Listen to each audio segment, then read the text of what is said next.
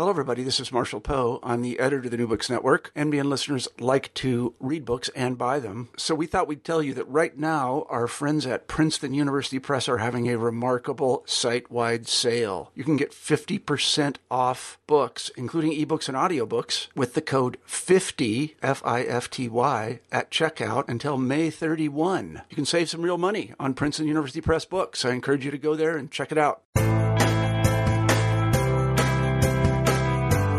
Welcome to New Books in Film. I am your host, Joel Cherney.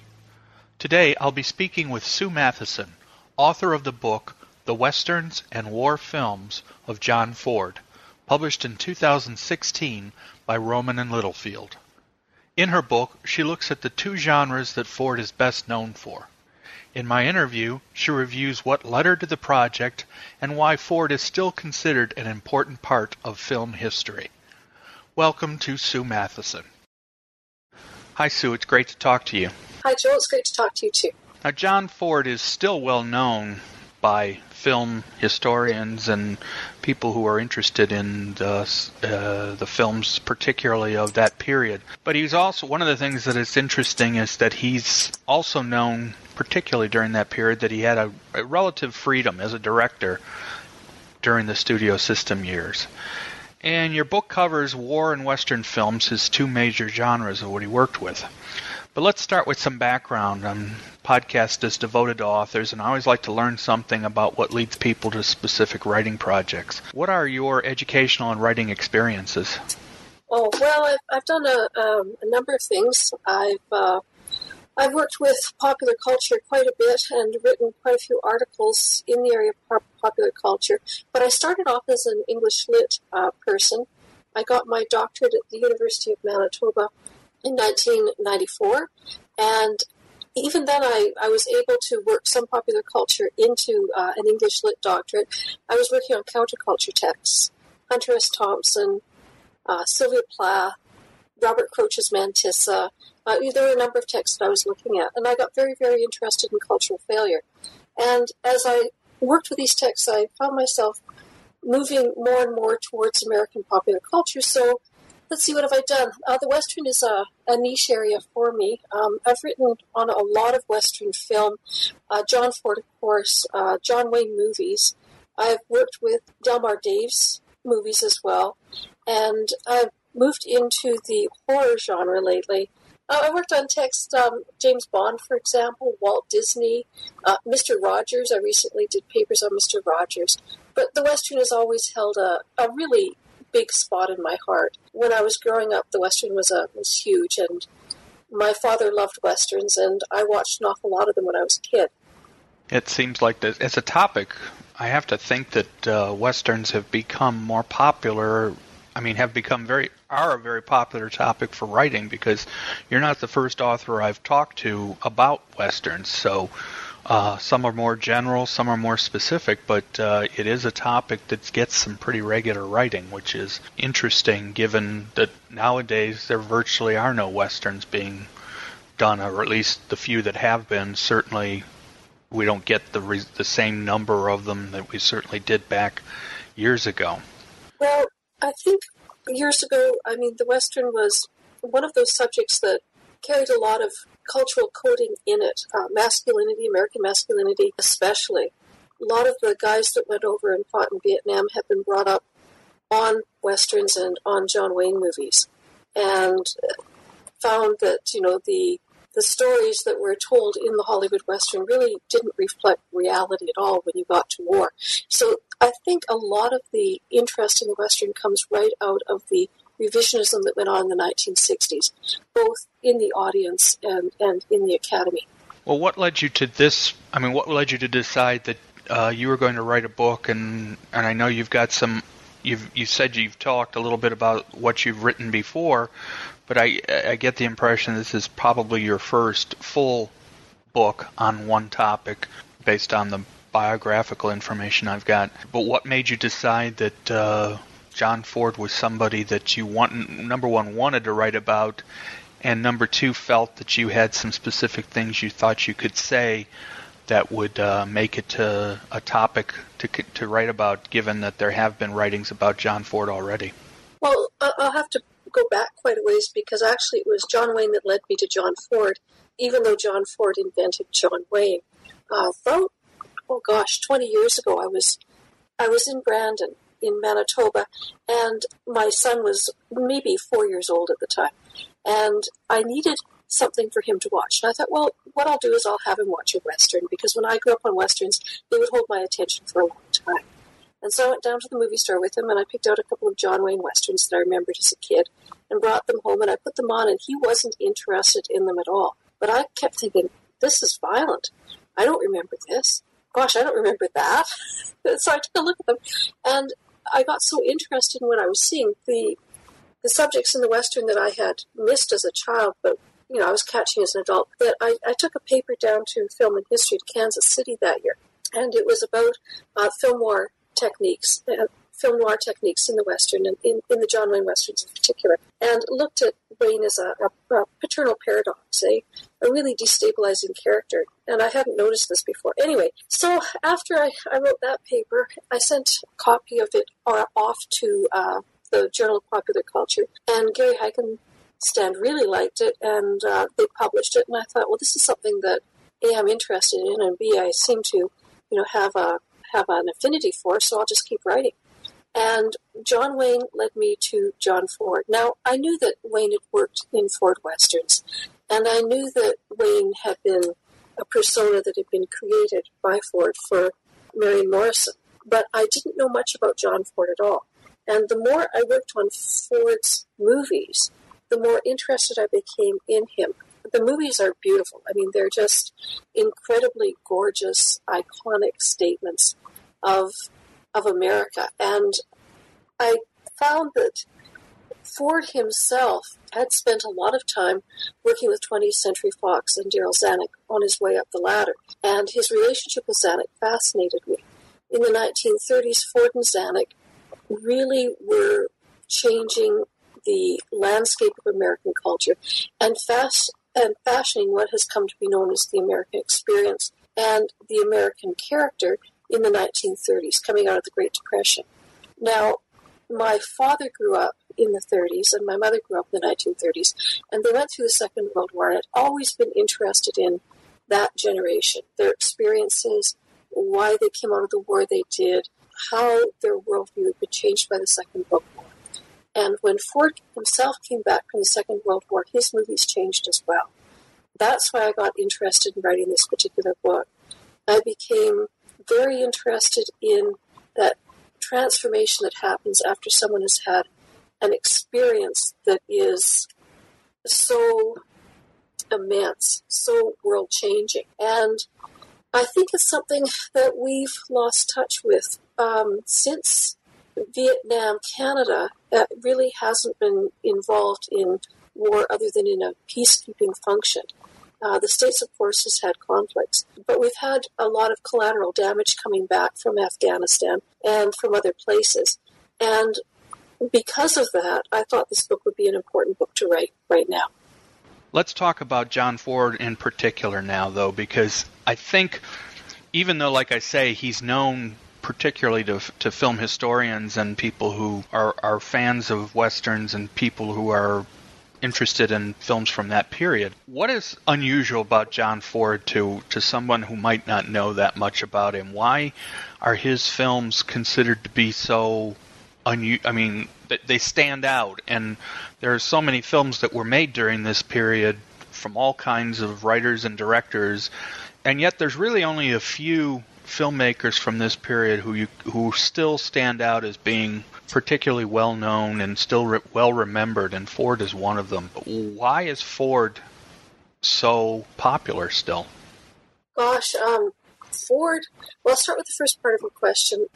Ford stands out in terms of his life. That's the first thing about Ford. He was an amazing guy. He has all sorts of affinities that correspond with some of the great artists and writers of the 20th century. He was a first-generation immigrant in America. He came from an Irish family. He was brought up in Maine on the east coast of the country, and they say that the West was invented in New England, and Ford was a New Englander.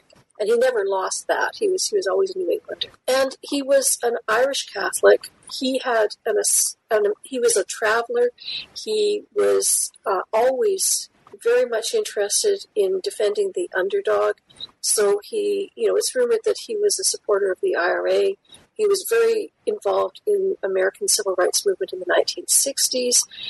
He was an adventurer. He got involved in the Navy. He had all these different lives and different careers. And as well, he was a very, very talented artist. Ford's movie stand out, I think, not only because of the ability of this director to create a story that interested the audience that he was trying to reach, he also had what they called a painterly eye. He was a natural at composing a picture that was a work of art. He was able to work with the frame of the camera, or the frame that the camera creates. And within that territory, within that frame, he understood how to compose foreground, midground, and background. He was able to put together a picture with the camera that made perfect sense and was perfectly balanced. When you look at a Ford picture from about 1934 on, you see a beautifully composed work of art every single time. He was amazing.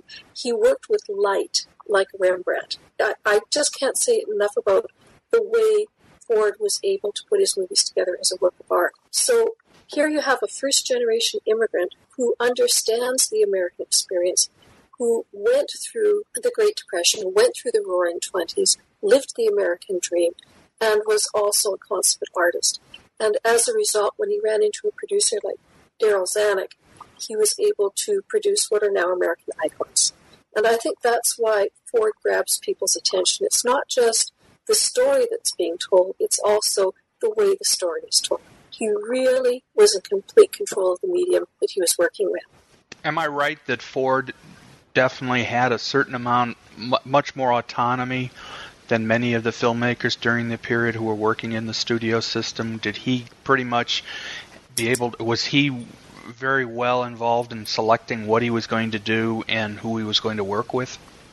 Well, now that's an interesting point, because in the 1960s, the French scholars were very much into the auteur theory of cinema and argued that, the director was the author of the piece and, as an auteur would make these decisions.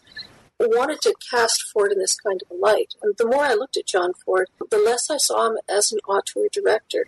He worked his way up through the studio system, and he worked his way through studios that assigned their directors the movies that they made. So the directors really had no choice. And Ford himself would say that when he was beginning in the 20s and into the early 30s, that the script would arrive on his doorstep in the morning and he'd be expected to start shooting that afternoon. He really had no choice. So in terms of being an auteur with the studios, during the 20s and into the 30s, I don't think he had that much choice. When he started out, however, doing westerns in 1917, he and Harry Carey got together. That's Harry Carey Sr. And the two of them would sit down and make up their own scripts and go out and shoot their own movies. There were two reelers. And they had a good deal of control then. But as soon as Ford moved into the studios, he lost that kind of control. Now, he made more money in the studios. His salary doubled and tripled and quadrupled as he went along. And then at 20th Century Fox, Darryl Zanuck more or less ran the show. He chose the story ideas, and he fought for them to, be produced. He'd go to the board and sell the ideas. And then he had a stable of directors, and Ford was one of them, and he would choose which director would direct, which film. Now, when you're working with people, the way Zanuck worked with them, you would automatically know that John Ford, who was a master of sentiment, and labeled an art director as well as a money director, would probably do a better job with a certain kind of a film than another director. So I think to some extent, as Ford and Zanuck got to know each other better, Ford was given movies that Zanuck felt suited his abilities. Now, when Ford came back from the Second World War, for example, Zanuck offered him My Darling Clementine, because it was a Western. And the Western was one of Ford's fortes. But when Ford wanted to make Stagecoach in 1939, he couldn't get anyone to take it. Everyone thought it was an enthusiasm of John Ford's. And Ford would occasionally go out and make, what he called movies that were throwaways, movies that he wanted to make, or that he could talk a studio into making with him. But, again, he had to work awfully hard in order to get Stagecoach on screen. Now, Stagecoach was a huge success at the time. It changed the whole terrain of the Western itself. But Ford, I don't think, had the kind of control that the cineasts in the 1960s would like us to think that he did. Yeah, I think that is probably where that idea comes from. There are a number of, it's the studio system was the norm, but there are a few examples. And Ford is one of those names where, because you still remember it, you just pretty much assume that maybe he had a little bit more control. But as you say, part of that also probably comes from the fact that Zanuck knew what to give him and what he felt he would be best at. So it's probably a combination a little bit there, where once somebody trusted him and decided that he would be able to do well with particular genres, that it probably was more likely that's why he ended up doing the film so well, because Zanuck was making sure he was giving him films that he felt would bring out the best in him. Yeah, and Zanuck, too, would, send Ford memos, and Ford would actually, follow the memo shot for shot. If Zanuck wanted, material added, or even if material was going to be erased. There's a really apocryphal story of The Prisoner of Shark Island, and Ford had the leading man adopt a Southern accent, and he wasn't doing a very good job of it. Zanuck came by the set. It was unusual for Zanuck to visit a set, but he did. And he noticed that the Southern accent sounded really phony, and he told Ford that it should be dropped. And Ford said, well, if you don't want Southern accent, I won't direct. And Zanuck apparently just stood there and shouted, you don't threaten me, I threaten you. I'm in charge. And the Southern accent was dropped immediately, So Ford liked his people to think that he was in charge. So he also fostered that kind of an image that he was the auteur, making all the decisions and fighting with the producers and the production heads. And to some extent he did. I mean, he would take, scripts and rip out 6 pages if somebody came along and said, you're running behind, you've got to make up some time, and he would just destroy part of the script and say, well, we're on time now, and he'd keep on shooting without it. But at the same time, when push came to shove, his production head, like Zanuck, really, really ran the show. One of the things that I found interesting, and this is one of the things I'm seeing with a lot of the books, more recent books I'm seeing on films, especially older films and filmmakers, is that you had access to some unreleased material that you were able to use in your book. What kind of sources did you use to help you put together material? Well, I went down to the Lilly. I was really lucky to get down to the Lilly Library in Bloomington at the University of Indiana. And they have a huge John Ford collection there. And there's a number of tapes that were very useful. Dan Ford, when his father was dying, spent a lot of time interviewing when his grandfather was dying, spent a lot of time interviewing John Ford. And so you could actually hear the conversations. Now, the Lilly had Dan Ford's transcripts of the tapes, and for a while that's all people were allowed to access. I was allowed to hear the tapes themselves, and when you hear the tapes themselves, what you find is that when Dan Ford was transcribing, there were some things that were being left out because he was writing his own book, Pappy, about his grandfather, and there was some material that he just didn't need for that book. So I was able to find material that hadn't been transcribed, and that when you look at the scholarship that's been done on Ford to date, hadn't made it into the scholarly publications. So that really helped. Also, when I was listening to those tapes, I met John Ford. I didn't meet John Ford through another lens, through a scholarly lens or through a family lens. You could hear John Ford himself. You could hear how he was gauging his replies. You could hear tone. that wouldn't come across in a transcript. And I found that absolutely fascinating, especially when you're listening to Ford and Katharine Hepburn talk. Hepburn visited Ford before he died, and they had had a clandestine affair in 1936 that had lasted quite a while. And it seems, although it's never been really documented, that it was Hepburn who broke the affair off in the end. And Ford continued on with his wife, Mary. And when Hepburn came into the bedroom, Ford's bedroom, to visit with him for a few days and help Dan Ford with those tapes, it was the most amazing conversation. John Ford was flirting with Katharine Hepburn, and I just couldn't believe it. My jaw dropped. I expected them to be, chatting like old friends, but I didn't expect them to be flirting. And so the dynamics that were going on between the two on the tape were so interesting. It was as if they were back in 1936, and very little had changed at times. A lot of the information that you find in a conversation like that develops out of what people don't say. They begin to say something and then it stops. And you could hear how carefully Hepburn was trying to direct the conversation, and you could also hear how Ford was responding in order to build a persona of himself, because that's what she was there for, was to help Dan Ford really understand who his grandfather was. There were some things that Ford wanted to talk about and some things that he just didn't. And occasionally he would get them to kill the tapes. And occasionally you would hear things that were beginnings of things that were off the record. So you found that kind of material. There was material. John Wayne was also a huge part of those tapes. After Ford's death, Dan Ford talked to John Wayne quite a bit, and Wayne had things to say that hadn't made it into the books either. And I found that very interesting as well. There must be at least 50 or 60 tapes there, and I'd love to go back and do some more work with them. That's, like I say, is where lately we've been finding a lot more information on various people that other people haven't used yet, and it's great that we're getting books and other kinds of material that are based on information that is not as well known.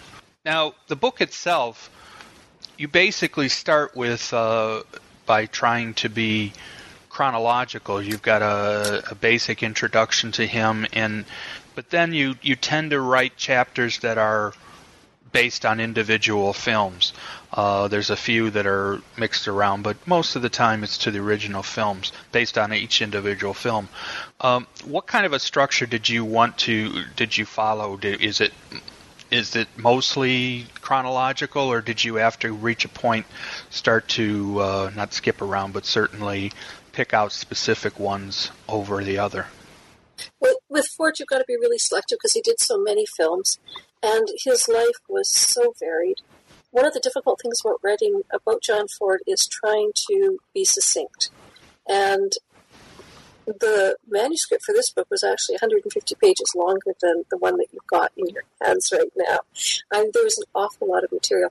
I began biographically because I wanted to establish that trying to understand John Ford in terms of his life could only take you so far. He spent a lot of time trying to keep his life private, and he would tell these tall tales to amuse himself, I believe, and also to throw people away from what was really happening in his life. He said, "My life is nobody's damn business but my own," and I think, he had a right to do that. So I decided that after I'd established, the difficulties in trying to understand Ford's work via his life, that biographical approach, it would make more sense to look at his career, because the career is rock solid. Everything is documented, and even though you're working with a persona that was created by a studio and managed by a studio, and then later maintained and managed by Ford himself, at least you had something that was stable in terms of an identity. And when you looked at the movies, and I think John Wayne was very, very right about this, is that when you look at Ford's movies, you find that Ford uses his movies to say the things that he really wants to talk about. And Ford himself said this in his interviews. So John Ford is a person, or a persona, I guess I should say, who really has 4 or 5 separate lives all running at the same time. And so in order to skip around and to be able to try and manage the materials, I ended up working with the movies themselves. So the movies themselves run in a chronological order, but Ford's life that underpins those movies, or in Ford's career that underpins those movies, tends to flip back and forth. That's the kind of structure that I ended up working with. Because, of course, one of the points you've already made in the conversation, but you certainly make in the book, is how his life, the major changes in his life because of World War II. Of course, as you already also pointed out, he's not the only one, but you can definitely see what the war did for him, or did to him, and how it's changed. But the other point you make in the book, and we can talk about, is the importance of the military, his experiences in the military, the positive parts of his experience in the military, and how it affected his filmmaking. What would you say, or what were some of the results of the more positive aspects of his military career in his films? Oh, gosh. Before the Second World War, Ford was very, very pro-military. He hadn't joined the military in 1917. In fact, he had applied to Annapolis, but he'd been turned down because of poor eyesight. And so he wasn't going to be a Navy man. He went out to Hollywood instead. And when you look at the early naval movies that he made, they're very raw. I mean, there's a lot of flag waving, there's a lot of promotion of the Navy itself, and it's a very optimistic and idealistic view. Now, in the 1920s and into the 1930s, Ford, like many of the guys in his generation, saw the military as being a very solid and stable employment opportunity, especially for working class people. And so if you needed a good job, if you could, you would go into the military, and the military would take care of you. At the time of the Second World War, like many people in Hollywood and many Americans, Ford had become increasingly concerned about what had been going on in Europe, about the approach of the Second World War. And he joined the Navy. He left his job in Hollywood and left this brilliant career behind, and joined the Navy well before Pearl Harbor. And although he had been working in the Naval Reserve during his Hollywood career as well, he hadn't really spent a lot of time with the Naval Reserve. He would go off between movies and do these romantic spy missions up and down the California coast for the Navy, but he hadn't spent a lot of time actually away from Hollywood. I mean, all his Navy work was done in his spare time.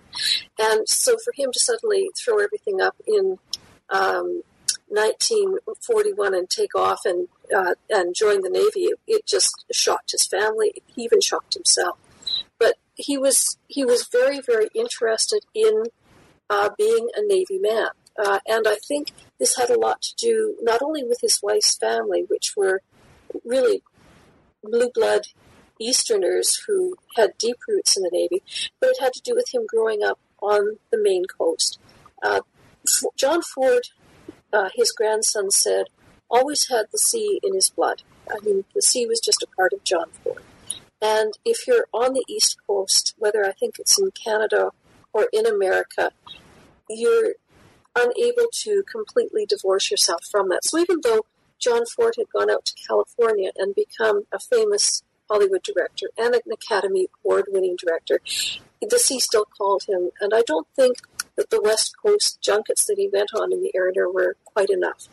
He always felt that he had, and maybe I shouldn't say it that way, I got the impression that he had always felt that he had failed, but by not going to Annapolis and not becoming a Navy man. That had been the ideal. And when you think of him growing up in Maine as a little boy, that would have been one of the pinnacles of a man's career, to have joined the Navy and to have had that kind of stability and security, but also it's a very romantic thing to go and do, to go to sea, especially for someone who's living in Portland.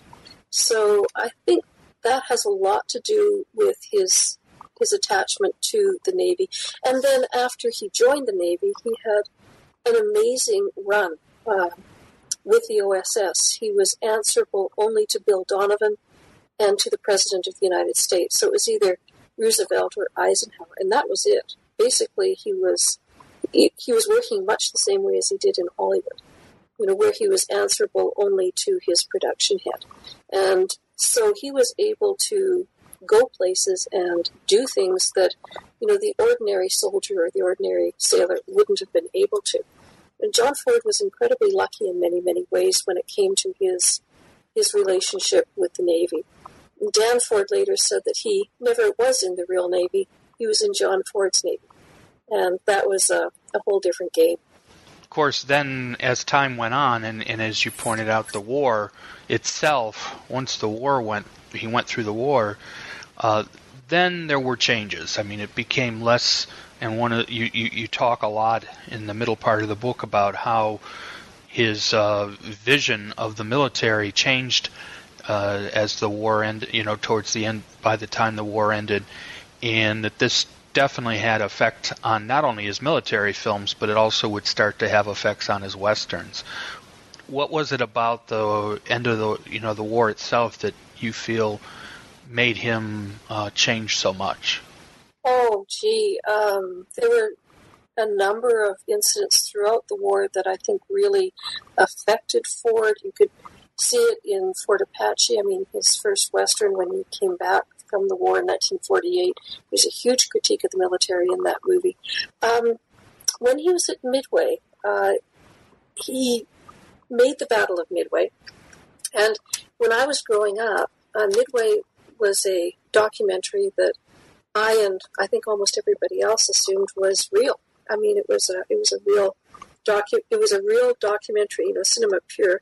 And I sat down when I was writing this book, and I thought, well, I'll do a close reading of Midway, and I'll see what he was up to in terms of his camera work. And then I started noticing that most of the footage that was presented in that particular documentary couldn't have been shot during the battle, even though it was presented as being shot during the battle.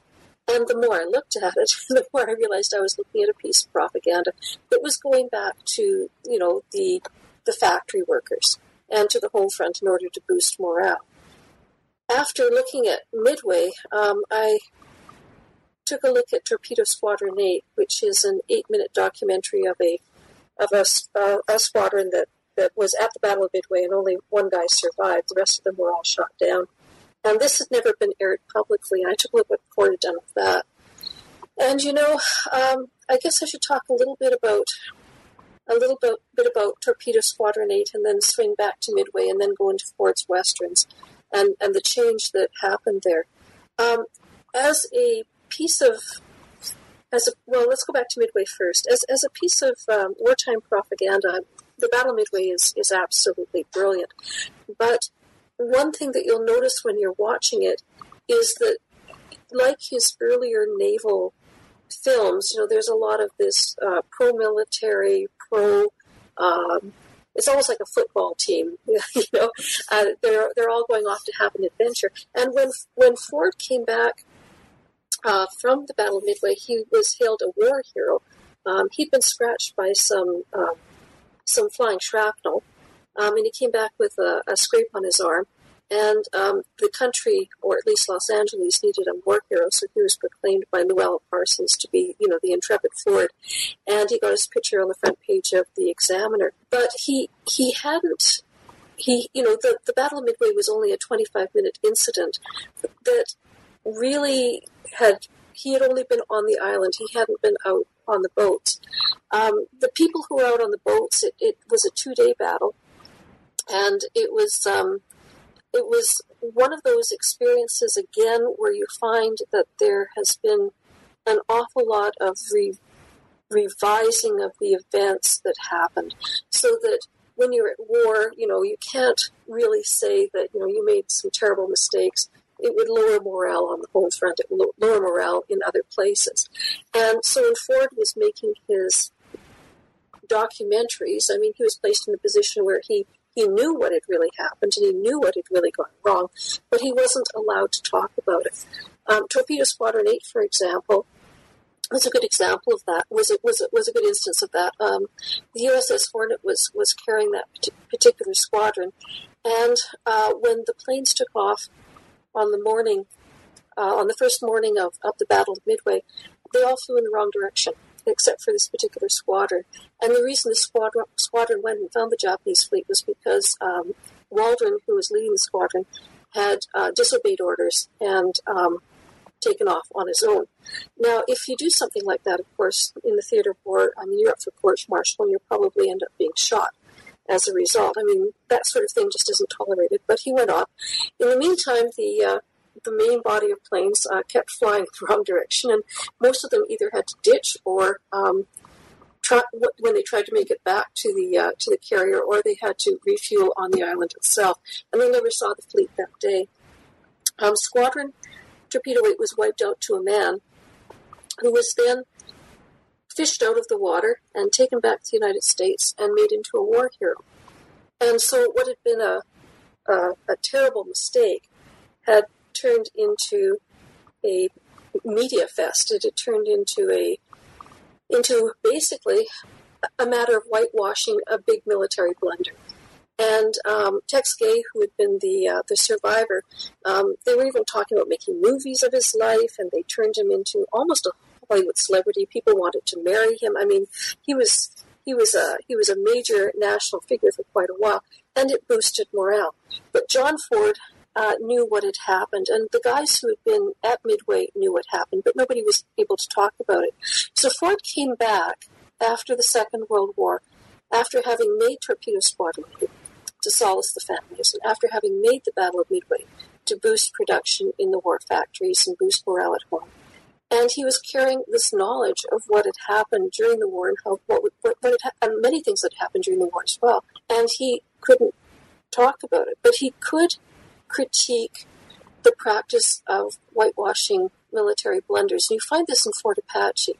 And Ford returns to the Custer story in his Cavalry trilogy several times.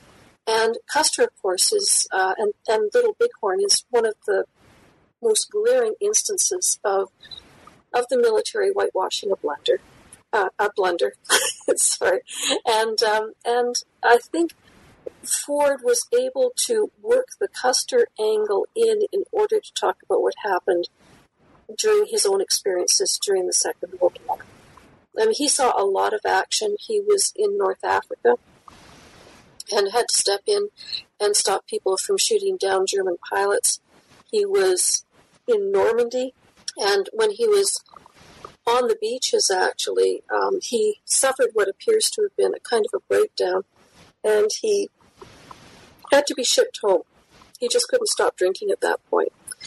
And at one point in his career as well, Donovan had to get him out of the way.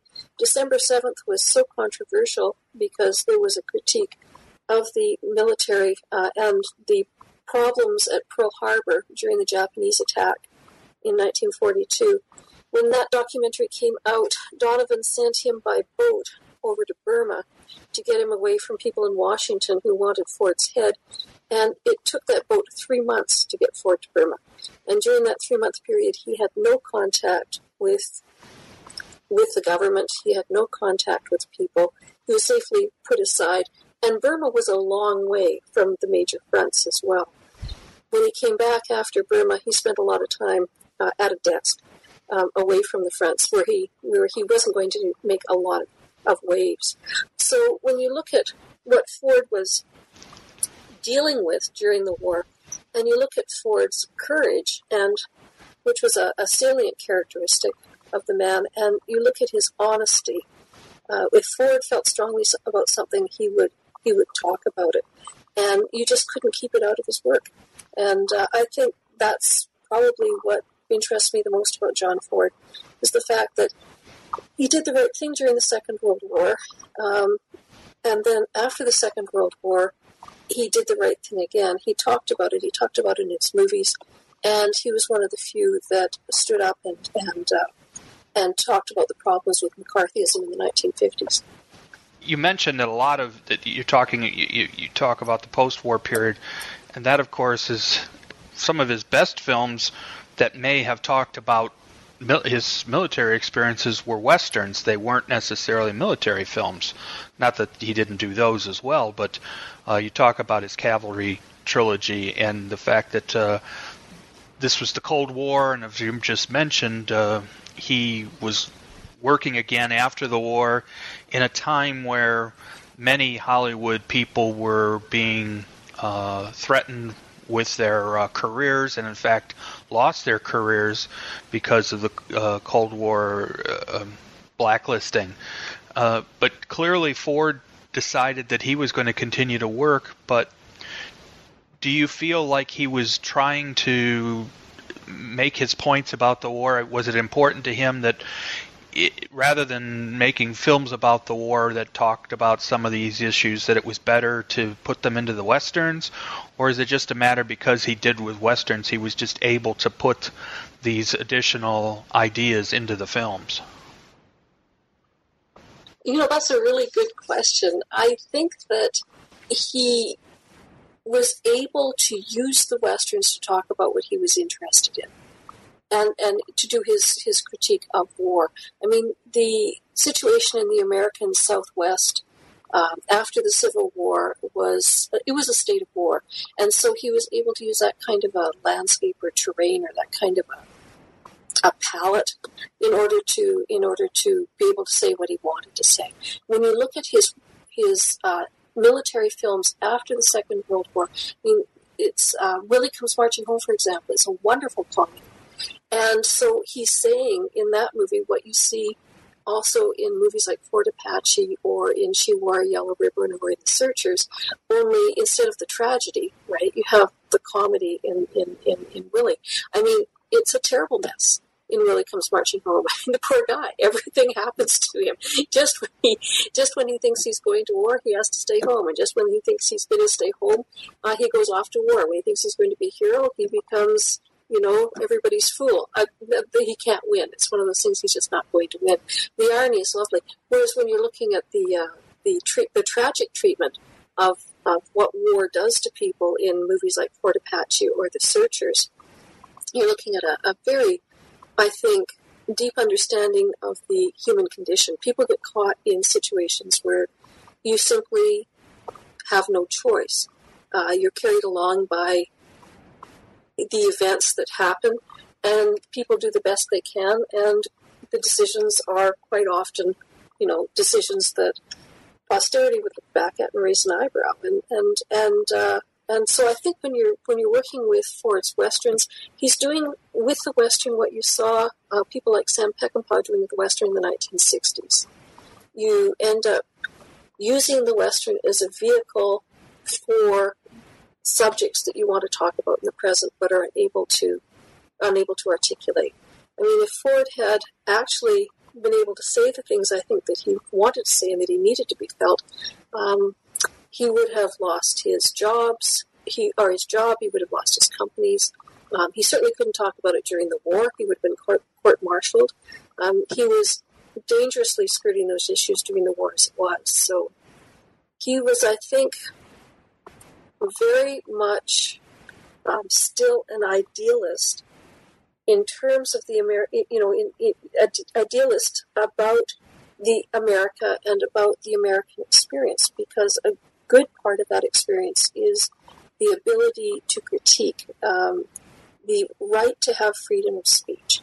And that's also part of the responsibility of a good American and a good citizen, is to be able to, criticize the government as part of the democratic process. And Ford strongly believed in that.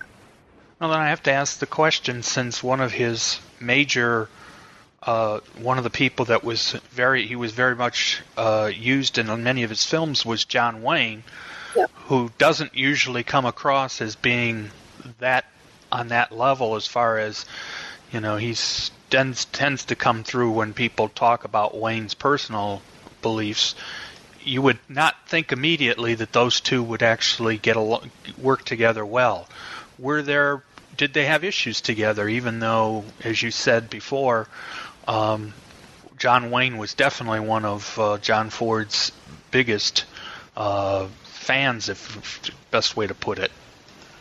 Yeah, I think they did have issues. I mean, Ford was very, very cruel to Wayne. I mean, it was an odd relationship because although they were supposed to be very close, they'd worked together for so long, and working in an industry like the film industry or on stage, you become very close to the people you work with.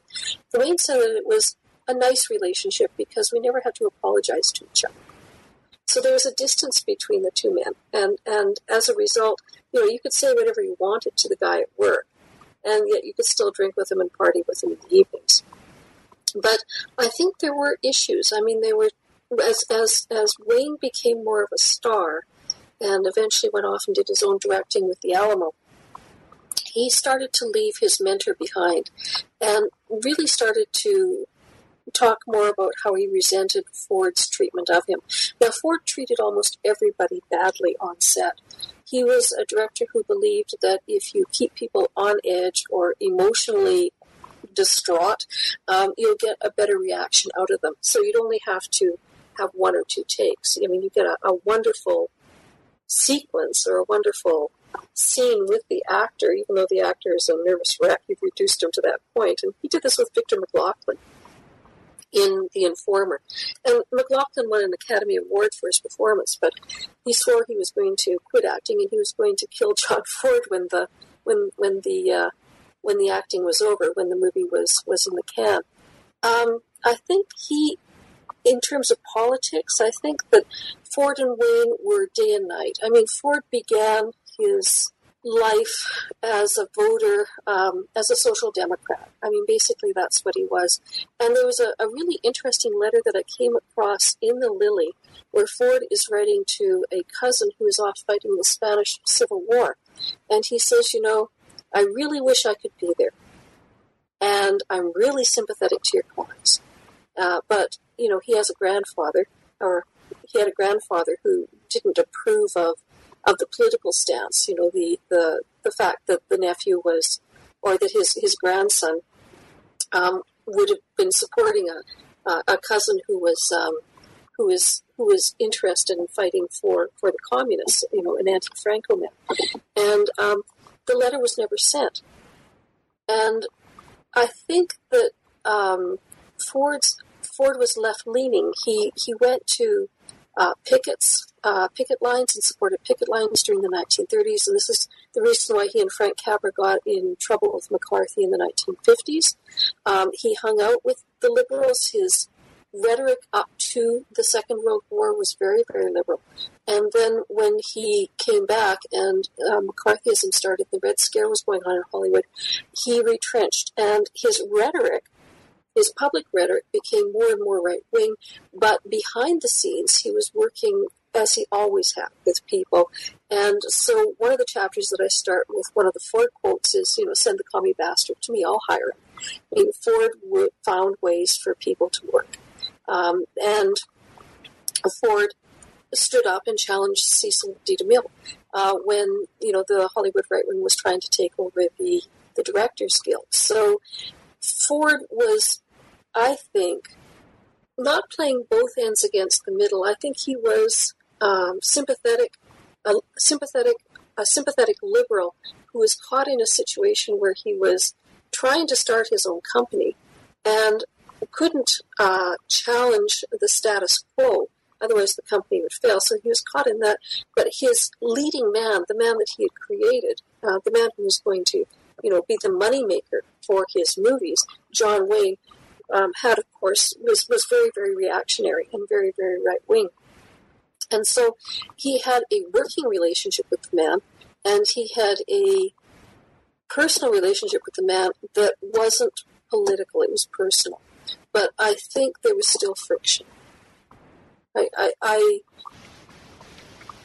was a lot of friction after the Second World War because Wayne never fought during the Second World War. He chose to design a career for himself that became very, very successful during that period. So he didn't go off to fight. And Ford really never forgave Wayne for that. During the filming of They Were Expendable, He was on Wayne's back all the time about that. And throughout the rest of Wayne's life, he kept reminding, John Wayne that he hadn't done the right thing. He hadn't gone off to war and fought for his country. So there was tension between the two men. Certainly sounds like probably the way I would, from the way you describe and what I've known, that Ford was two things. He was pragmatic in that he knew that there were some things you had to deal with if you wanted to get what you wanted, but he also had a very well-defined sense of right and wrong.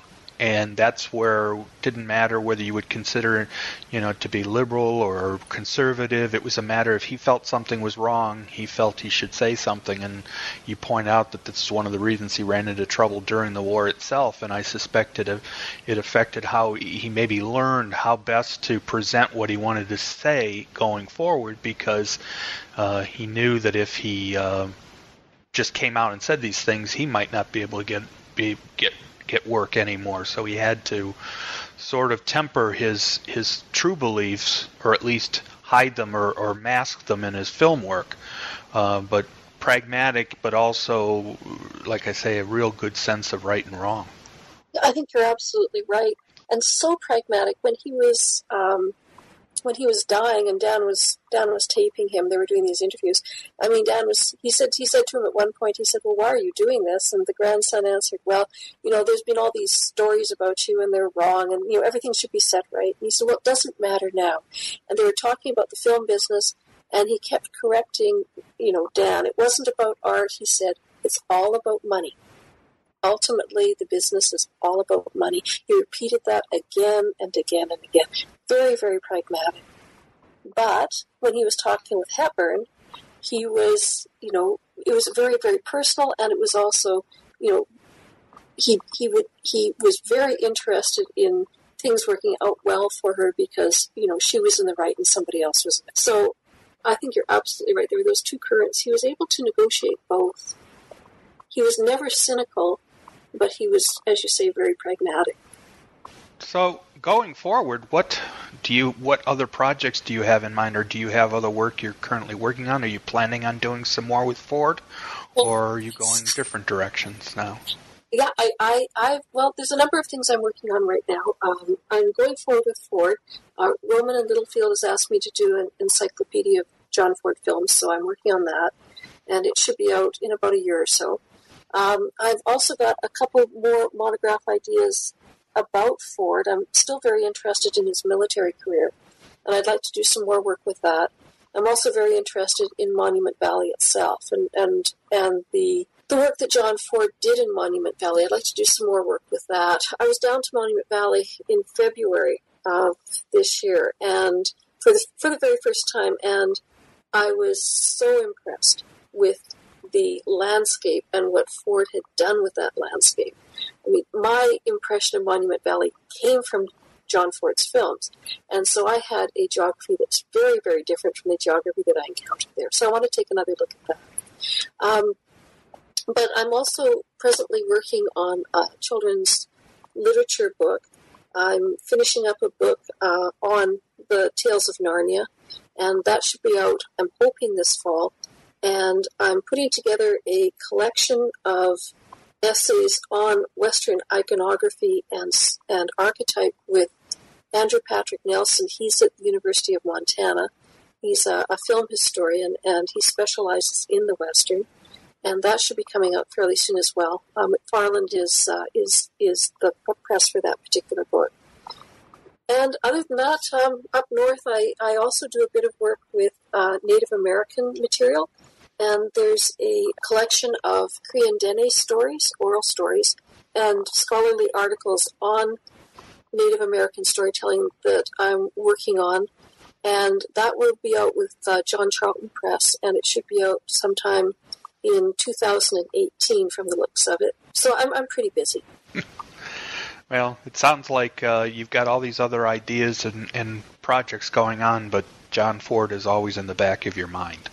Well, the joke is that I said I was going to divorce John Ford after this book was out, and I could hardly wait to divorce him. I wanted to get on to other things, and he stuck around. So, yeah, I think he's probably going to be with me for a few years anyways. Well, those 120 or so pages that were on the cutting room floor, that alone would probably make you say, okay, I haven't said everything I wanted to say, or at least in print. Well, he's so mercurial, and there's so much more that's coming to light about Ford. I mean, they're beginning to release all sorts of material from the war that we couldn't get a hold of before.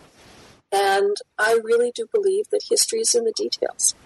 And Ford had this propensity for telling wonderful stories. I mean, he was an Irish storyteller of the first ilk. And as a result, you don't have to worry about the truth when you tell those stories. It's the story that's important. I'm very interested not only in the story, but in what underpins those stories as well. The background. I'd like to find out what direction he was really going in when he was telling me to look left, and he was going off to the right. He was a master of indirection, and it would be fascinating to find out what was going on during the Second World War, when we had some pretty good documentation there. The documentaries that the OSS made under Ford's direction are just being released now, too.